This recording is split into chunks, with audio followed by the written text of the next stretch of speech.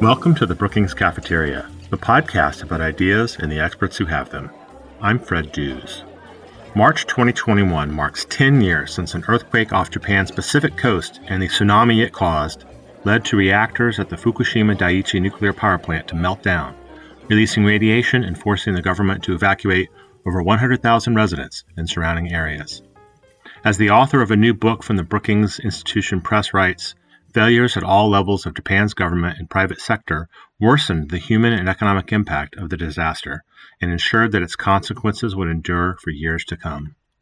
On this episode of the Brookings Cafeteria, Brookings Press Director Bill Finan interviews Yoichi Funabashi, author of Meltdown, Inside the Fukushima Nuclear Crisis.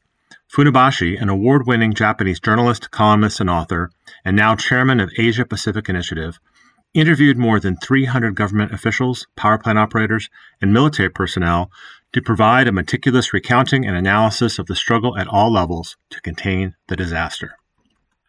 Also on this episode, Senior Fellow Sarah Bender explains what's been happening in Congress in the 8 weeks since the insurrection at the U.S. Capitol. She examines how Congress is working so fast, what unified party control means for Democrats, and asks, will it last? You can follow the Brookings Podcast Network on Twitter @PolicyPodcasts to get information about and links to all our shows, including Dollar and Cents, the Brookings Trade Podcast, The Current, and our Events Podcast. First up, here's Sarah Bender with a look at what's happening in Congress. I'm Sarah Bender, a Senior Fellow in Governance Studies at the Brookings Institution.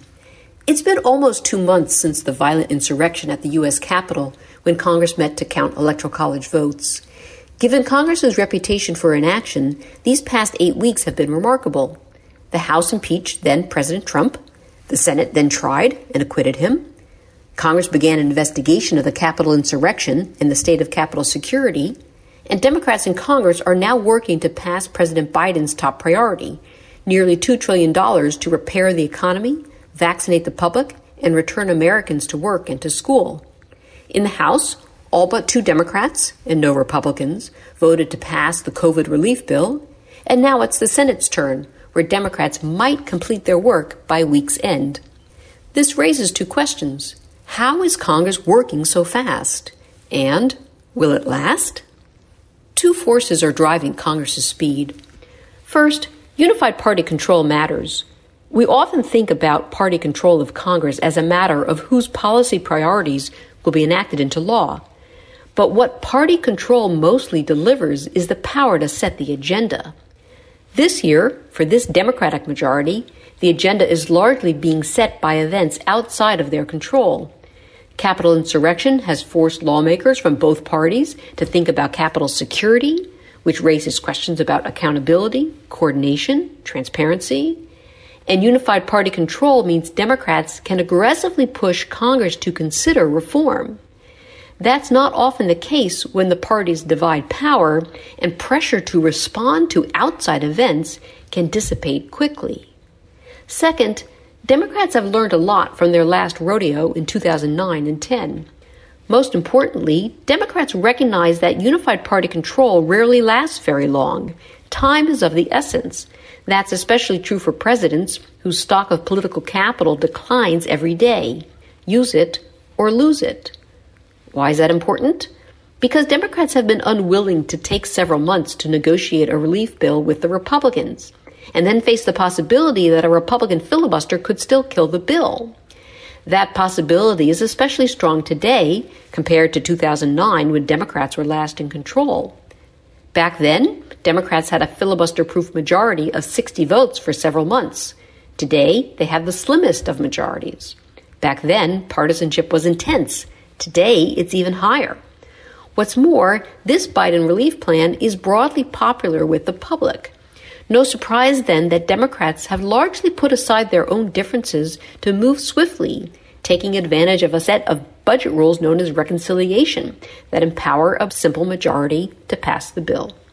So, will this steady pace last? It's going to be much trickier moving forward. 3 reasons.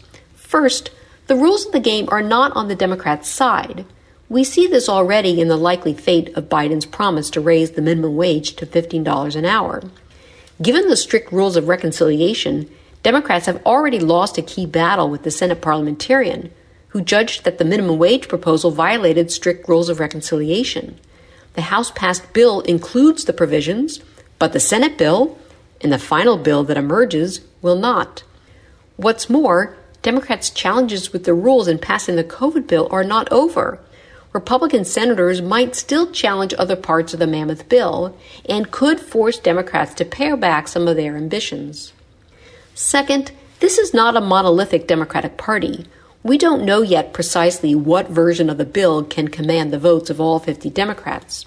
What's more, we could easily see cracks in Democrats' unity after enactment of the COVID bill.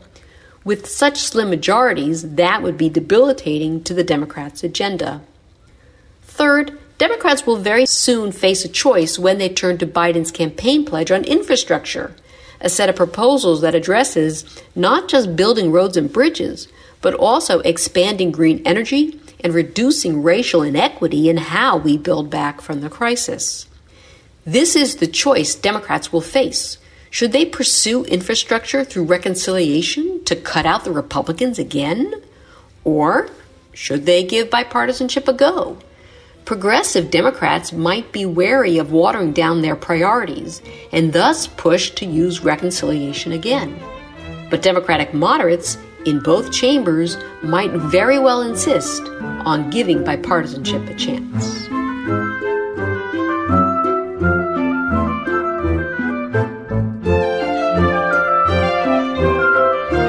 You can listen to more from both Sarah Bender and Molly Reynolds on Issues in Congress on our SoundCloud channel.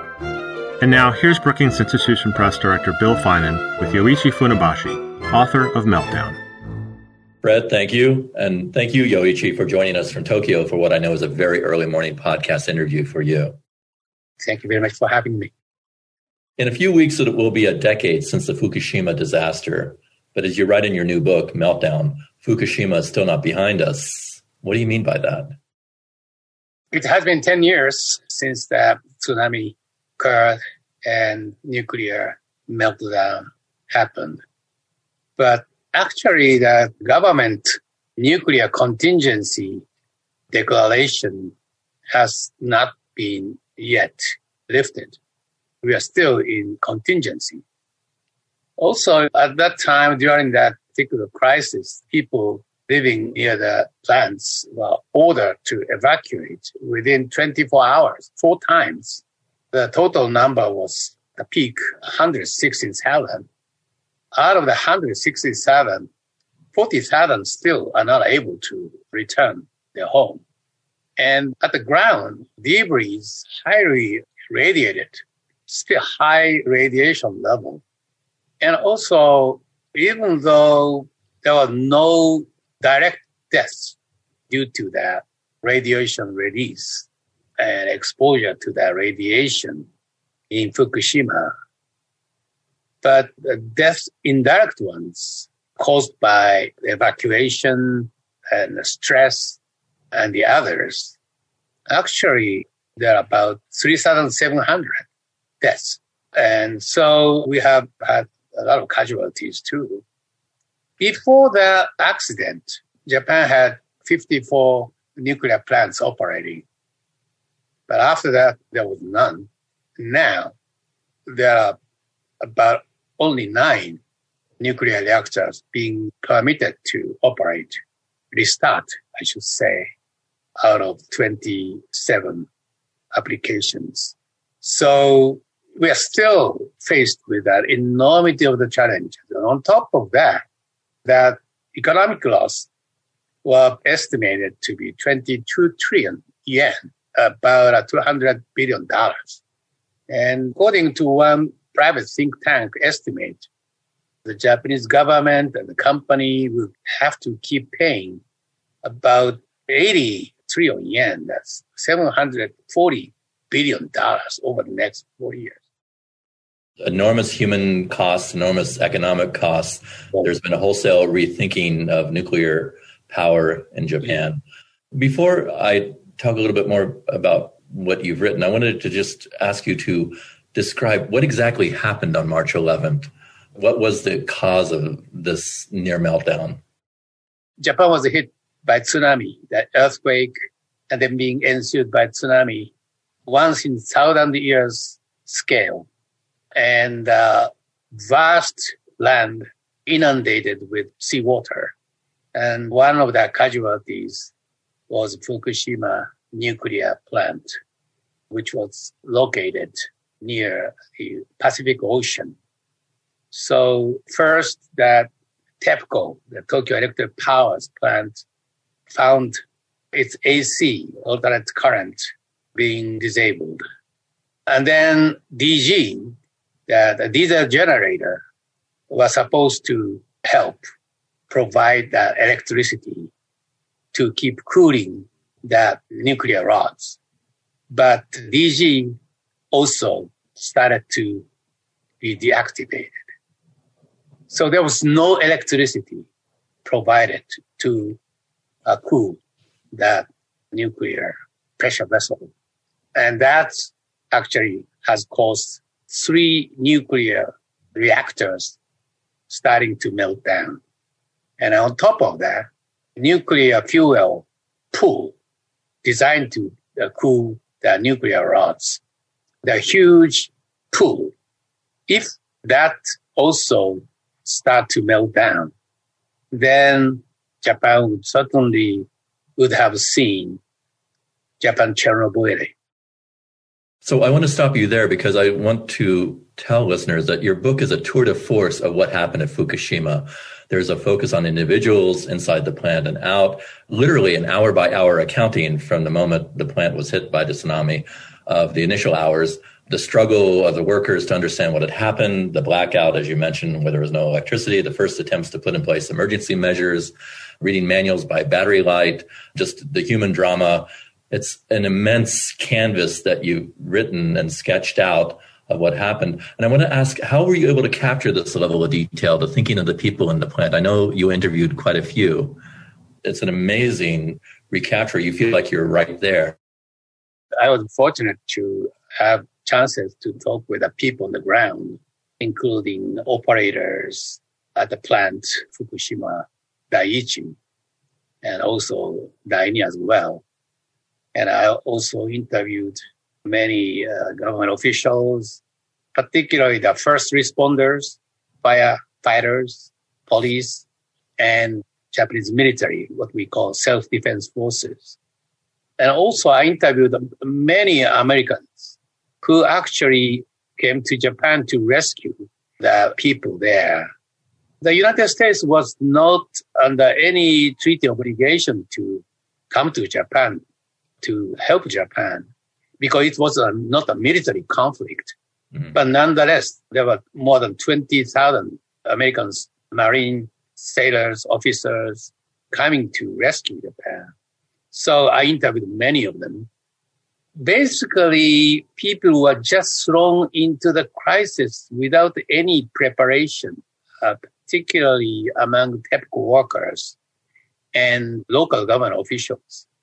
So they really had to struggle to fight against adversity without being fully prepared for that.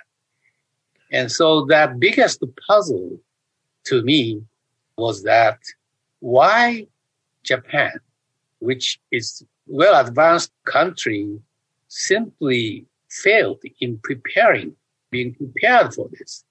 And I was struck to learn that ideology and belief system was a core problem. That is that making changes, making better preparations, more serious preparations for the severe accident, extended loss of power provided for that plant would be an admission that the existing precautions and regulations were insufficient and that operators, that is TEPCO, did not possess absolute safety. So this myth of absolute safety actually was the root cause. They were actually found themselves caught up in their own trap, in my view. And one of the reasons why they developed this kind of belief system was that because of people's strong resistance and opposition to nuclear energy. And that was connected to the traumatic experience of Hiroshima and Nagasaki.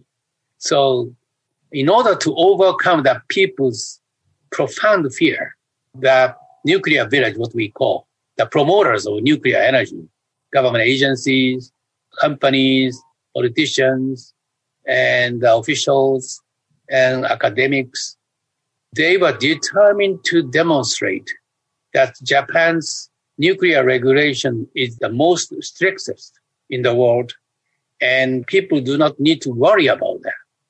This is a really paradoxical problem. So there was this facade of safety, in a sense, that existed over the years that proved to be exactly that, a facade. Besides this in-depth look at what was happening inside the plant and right outside the plant itself, too, you also take us to the government's initial response, to the government's response in general. The day of the disaster, Prime Minister Khan was accused of having accepted illegal donations. It was on the front page of the papers, not an especially auspicious day to be politically weak. In that sense, how would you characterize the government's initial response and in the weeks that followed? Yeah, Bill, as you said, right. Khan was really on the defensive, and perhaps that maybe have been one of that motivation and temptation on his part to really demonstrate his leadership in managing that crisis. He was an engineer by training. He majored in engineering in Tokyo Engineering University, one of the most prestigious engineering academic institutions in Japan. And then he actually really started to micromanage. He even flew to Fukushima Daiichi in the early morning on the 12th of March, the next day of that tsunami. And then he demanded a meeting with the superintendent, Yoshida Masao, who was extremely tied up to managing that situation. And then he was really in charge of micromanaging how to really fight against that technical challenges. The people surrounding him in the prime minister's office all panicked in a way, what we call elite panic. So it just looks like children playing soccer, all clustering around the ball. So there was no real commanding height. And that's one of the tragedy, in my view, lack of strong political leadership in the crisis and lack of crisis management and lack of good governance in the crisis. So all those problems were there. A lot was happening all at once on the ground, but there was no good communication between that Fukushima Daiichi on-site people and the TEPCO's headquarters in Tokyo, and lack of communication, lack of trust between the TEPCO's headquarters and the Japanese government. And the Japanese government was in a disarray. It was very much stovepiped, and the nuclear regulatory institutions were very much siloed. There are 3 government agencies in charge of nuclear regulation. So they did not coordinate very well. In the end, the prime minister resigned in September of 2011 as a result of his mismanagement. I think that was one of the reasons why he was forced out after almost just a year or so. He lost actually many seats in the upper house election in the summer of that year. So I think that was a fatal blow to him. You mentioned the aid that the United States provided a moment ago. What role did the United States play in all of this? And my understanding also, which you bring out in the book too, is that it caused a crisis in U.S.-Japanese relations. The United States, certainly, if Fukushima would have gone really to a Chernobyl-type disaster, there was no question that the United States would be exposed, particularly the U.S. West Coast, would have been exposed to the nuclear radiation. So the United States had good reasons to be deeply concerned about how it would play out. But besides that, the U.S. also was very much concerned about Japan's will and capability to cope with that crisis. because Obama administration suspected the capability and effectiveness of the Japanese government operation about that situation. So they actually dispatched dozens of well-qualified nuclear engineers and regulators. And one of them was Dr. Charles Castle, who was in charge of the U.S. rescue cooperation with Japan on technical level and regulatory level. And that really was very much helpful. Also, the U.S. military mobilized, as I said, more than 20,000 officers, sailors, soldiers, particularly Marines, to help Japan cope with that. Not only the Fukushima, but tsunami disaster area. And also the U.S. helped Japan monitor the situation by harnessing that, the U.S. technology. Global Hawk, for instance, it's a reconnaissance airplane, unmanned. So they flew Global Hawk to keep monitoring that nuclear meltdown situation.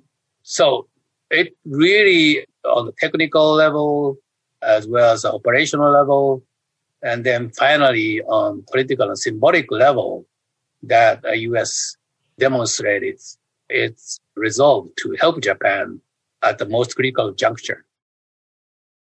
I want to ask, why did you write this book? Even though it's a very large canvas, this book, it also feels very personal throughout.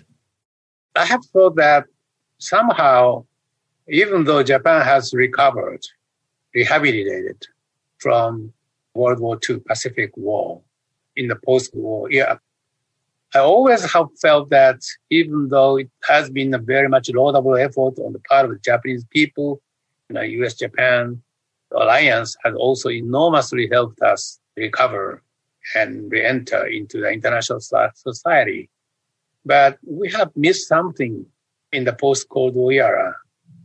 That still has been that we actually have yet to develop national security state. We are still very much a lack of preparedness for contingency for the crisis, because we have carried over deep fear about one government agency, particularly the military, having overwhelming power and authority. And that's a lesson we learn from mistakes of Japan's democracy in pre-war days, which allowed the military to take over that government since 1930s. So there was no commanding height in the Japanese government in facing that crisis. And Fukushima was really a rude awakening to all of us Japanese that it's time to change that. We really have to be prepared for that contingency. That's one of my primary interests, delving into the myriad of the aspects of crisis on the ground and how unprepared we are for that adversity. So meltdown actually should be regarded as the most symbolic one. It's not just about that meltdown of reactors, but meltdown of the post-war Japan's institutions and political culture. That's the main theme that I have tried to explore.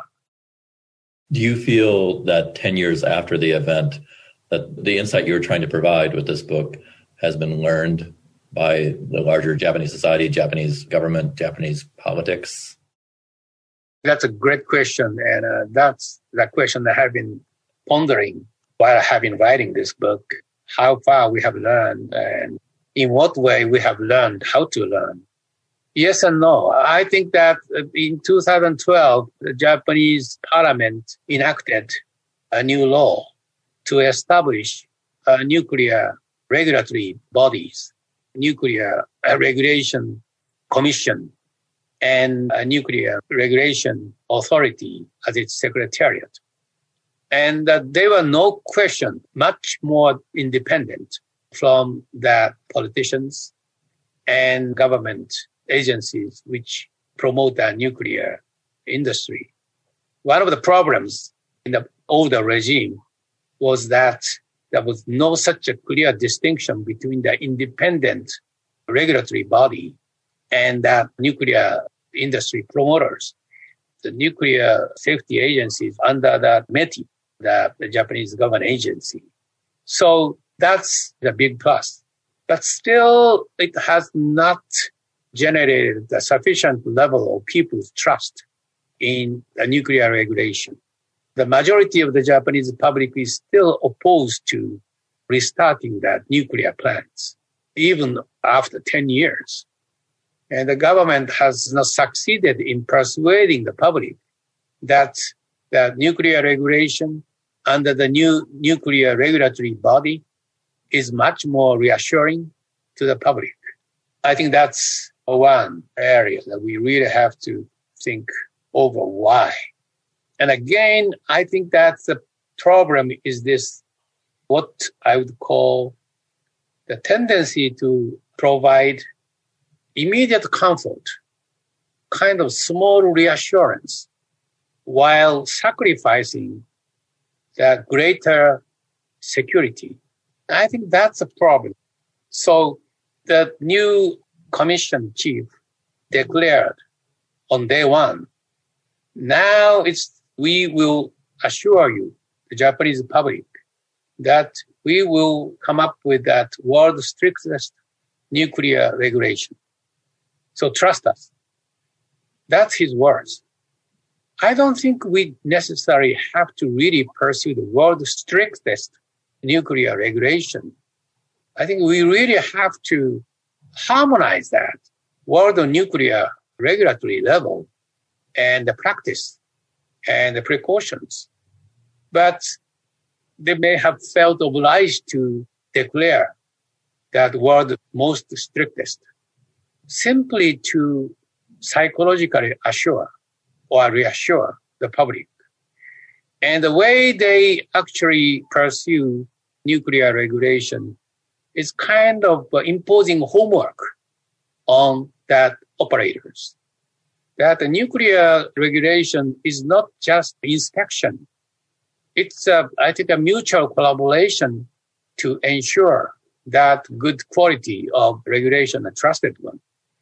But in Japan, the way they demand the strictest regulation to the operator matters a lot because it's a PR, public relation. It may have started a new cycle of a nuclear safety myth. Once again, psychological reassurance even is more important than that actual nuclear safety. Lessons to be learned for Western governments. For many, Chernobyl was always that moment of reckoning between how a government acts when a nuclear power plant suffers a disaster. Fukushima is now very recent, and we have a Western-style government dealing with it. And I think that there are quite a few lessons to be learned from what you show us in your new book, Meltdown. Related to this, I just read that a Financial Times obituary article of Soviet Union pilot who led that sortie over Chernobyl meltdown. He was in charge of flying helicopters to drop the slurries made up of water, sand, and borons. And he did that. He kept doing that during 2 weeks, day and night, 5,000 times. And he certainly was exposed to radiation, but he survived. But he just unfortunately passed away due to coronavirus recently. As I was reading that article, I was really wondering if the Fukushima actually would have developed into Chernobyl type. 3 reactors, completely big meltdown. That was what happened. But besides that, if that nuclear fuel pool started to disrupt with breach, and then the worst case scenario actually would have ensued, then the self-defense forces, could they have done the same 5,000 times sorties of helicopters? I don't know. Yeah, that's a good question to end here on, just that issue of the military and the Japanese state and what that response would have been. But Yoichi, I want to thank you very much for stopping today to talk to us about your new book. No, Bill, likewise.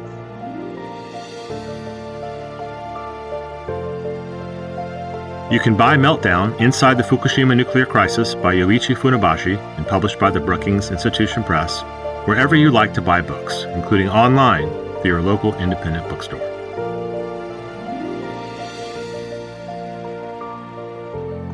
A team of amazing colleagues helps make the Brookings Cafeteria possible.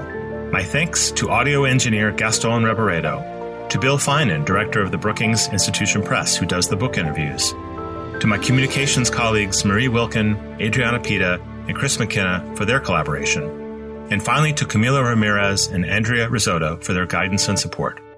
Our podcast intern this semester is David Greenberg. The Brookings Cafeteria is brought to you by the Brookings Podcast Network, which also produces Dollar and Cents, The Current, and our events podcasts. Email your questions and comments to me at bcp@brookings.edu. If you have a question for a scholar, include an audio file and I'll play it and the answer on the air. Follow us on Twitter @Policy Podcasts. You can listen to the Brookings Cafeteria in all the usual places. Visit us online at brookings.edu. Until next time, I'm Fred Dews.